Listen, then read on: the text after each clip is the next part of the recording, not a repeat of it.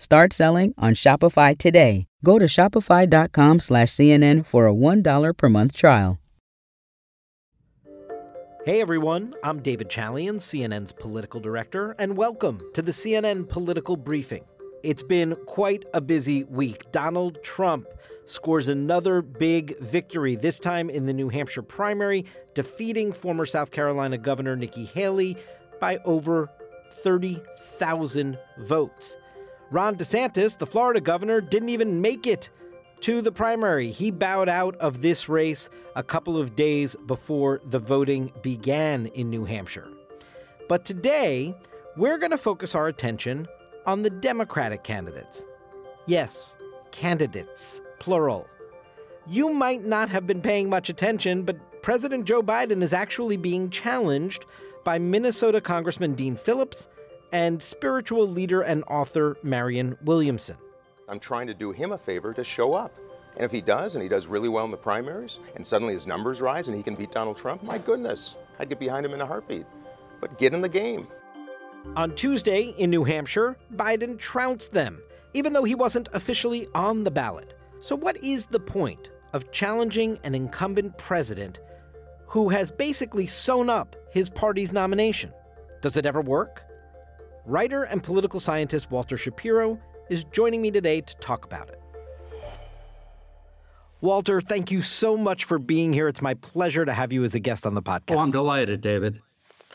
So we are fresh off the results of the New Hampshire primary, and I want to focus on the Democratic side for a moment, if you don't mind, because Joe Biden, obviously his name was not on the ballot, and he was a write-in candidate because they violated the rules and kept their first-in-the-nation position, even though the DNC had set a different calendar with South Carolina first.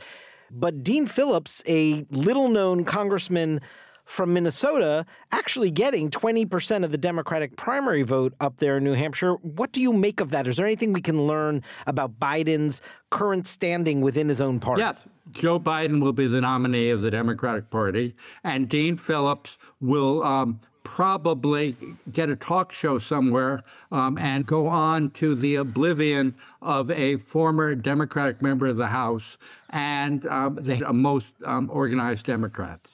I mean, the fundamental point is really hard to put much weight on an outlaw primary with write-in votes, with no delegates in the best of cases.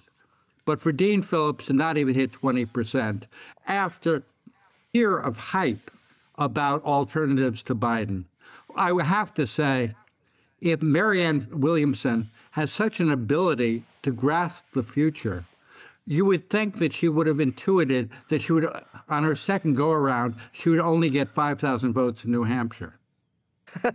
You would think she may have intuited. I was with Marianne Williamson on the campaign trail in New Hampshire last week.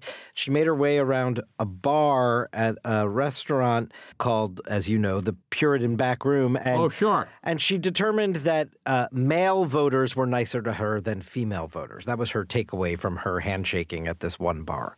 God, there's a joke about Puritan in there somewhere, but I can't get it.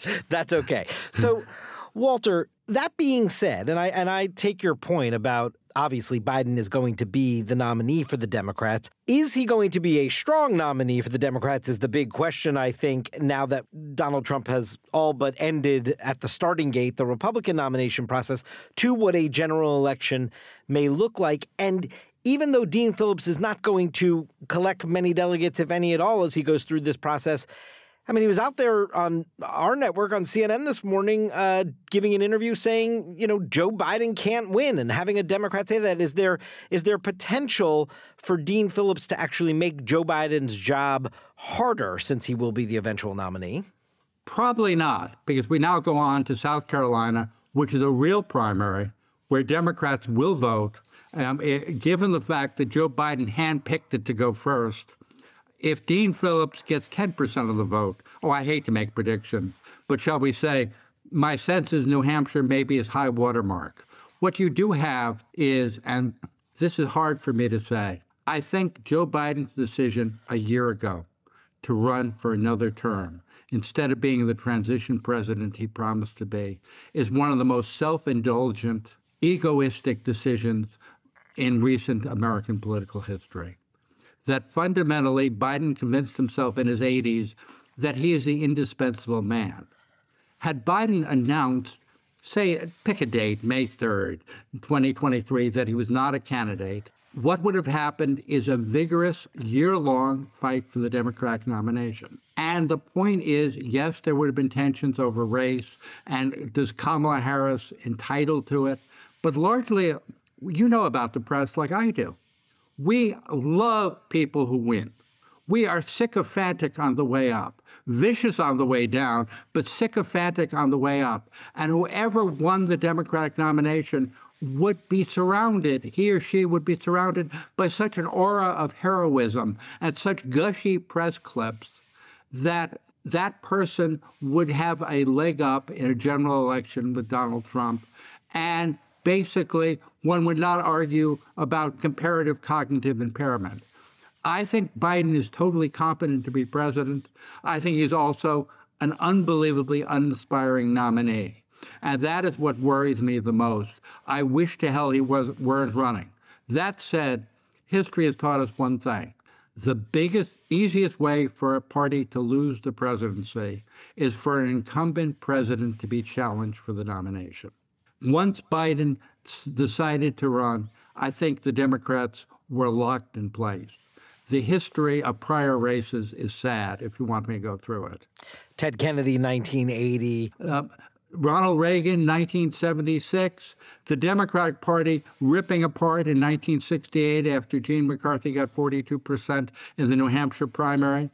And maybe Buchanan, who was running against Bush for breaking the read my lips, no new taxes pledge, would have faded away, except in exchange for his endorsement, the Republicans gave him a primetime speaking gig at the Houston convention. So you're saying, though, that Biden, Phillips, Williamson doesn't really match up to those other historic notes that you just gave us as a potentially damaging primary to Biden. So it's more like Pete McCluskey opposing Nixon for renomination in 72. There you go. So this contest sort of being a nominal one, does that mean, this is a bit of a setup for you here, does that mean you anticipate all that Democratic hand-wringing around Joe Biden to dissipate? No, I mean, it will continue through the election.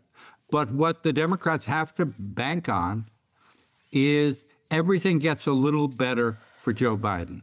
The economic numbers get a little better. If there's a ceasefire in Gaza, it may recede. Biden's support of Israel may recede as an issue dividing the Democratic Party. But basically what Biden and the Democrats have to bank on is that old reliable, negative partisanship. The fear of Donald Trump, who talks about retribution himself in the second term, in his next term in the White House, that is the motivator for Democrats. And that is what I really think will cause Democrats to come home in September and October, despite Biden's limitation as a candidate. And do you think that is necessary and sufficient, or just necessary and unclear if it's sufficient? I think necessary and unclear if it's sufficient. I think the track record of people predicting presidential races in January is a little less than 100%. I don't even mean a prediction, Walter. I just mean as the thrust of the Biden sales pitch to the American people, the anti-Trump sort of fear to put out there, the negative partisanship, as you said, is a necessary component. But will there need to be other things? Well, there is something called abortion. Right. And there is also, who knows what new fears Trump will galvanize, what new issues Trump will come up with. Admittedly, Biden's paralysis on doing anything about the border is the second worst thing the Democrats have going for them, other than Biden's age. And no small thing. No small thing. Yeah. You know, you say what other fears Trump can generate. I also wonder how much Trump, who is proven at this, not always to success, what he can do to expand the electorate and bring new people into it that aren't part of it yet. except he didn't bring new people in either Iowa or New Hampshire. Admittedly, the weather in Iowa was a little, shall we say, calling it ghastly was probably charitable.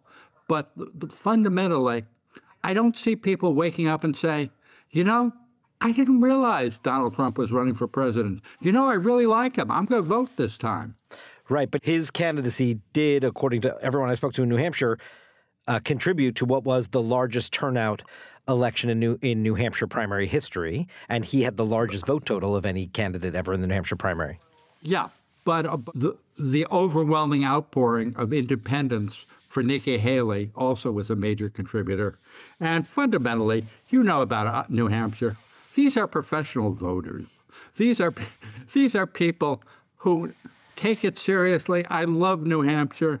I wish the Democrats had not tried to defrock them. It was a stupid mistake on Biden's part, because these people take it seriously. They vote, and they change their mind up until the last moment. So I hope New Hampshire is back in the number one slot for the Democrats in 2028. Walter, what number presidential cycle is this for you covering elections? The Dirty Dozen. My first was 1980. I have vivid memories of a fellow named George Bush, who didn't need middle initials back then, doing push-ups in the downtown YMCA in Des Moines, Iowa, to prove that he was up for the 80s, and Ronald Reagan, that old man who I think was 67, wasn't up for the 80s. And Bush did win and stun Reagan by winning Iowa, only to lose in New Hampshire. Yes, now we've learned Donald Trump, the only non-incumbent Republican to win both Iowa and New Hampshire in the history of those being up front in the nomination calendar. We're going to take a quick break. We're going to have a lot more with the New Republic's Walter Shapiro when we come back.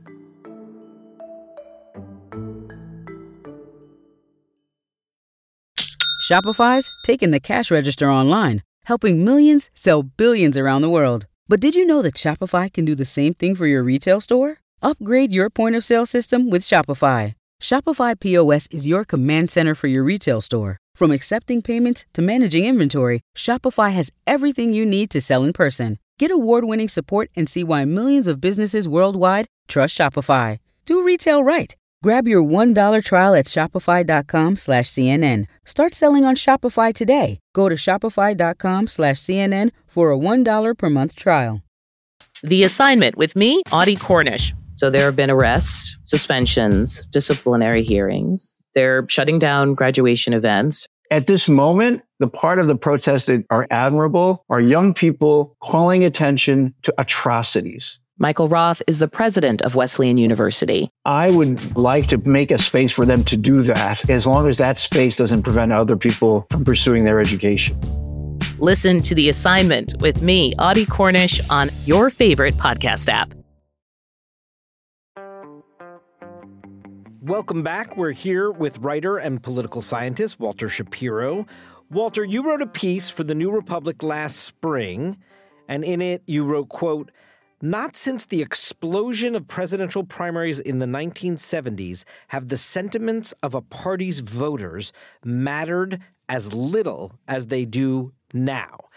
Can you tell me what you meant by that? What I meant by that is, at that point, Joe Biden announced he was running.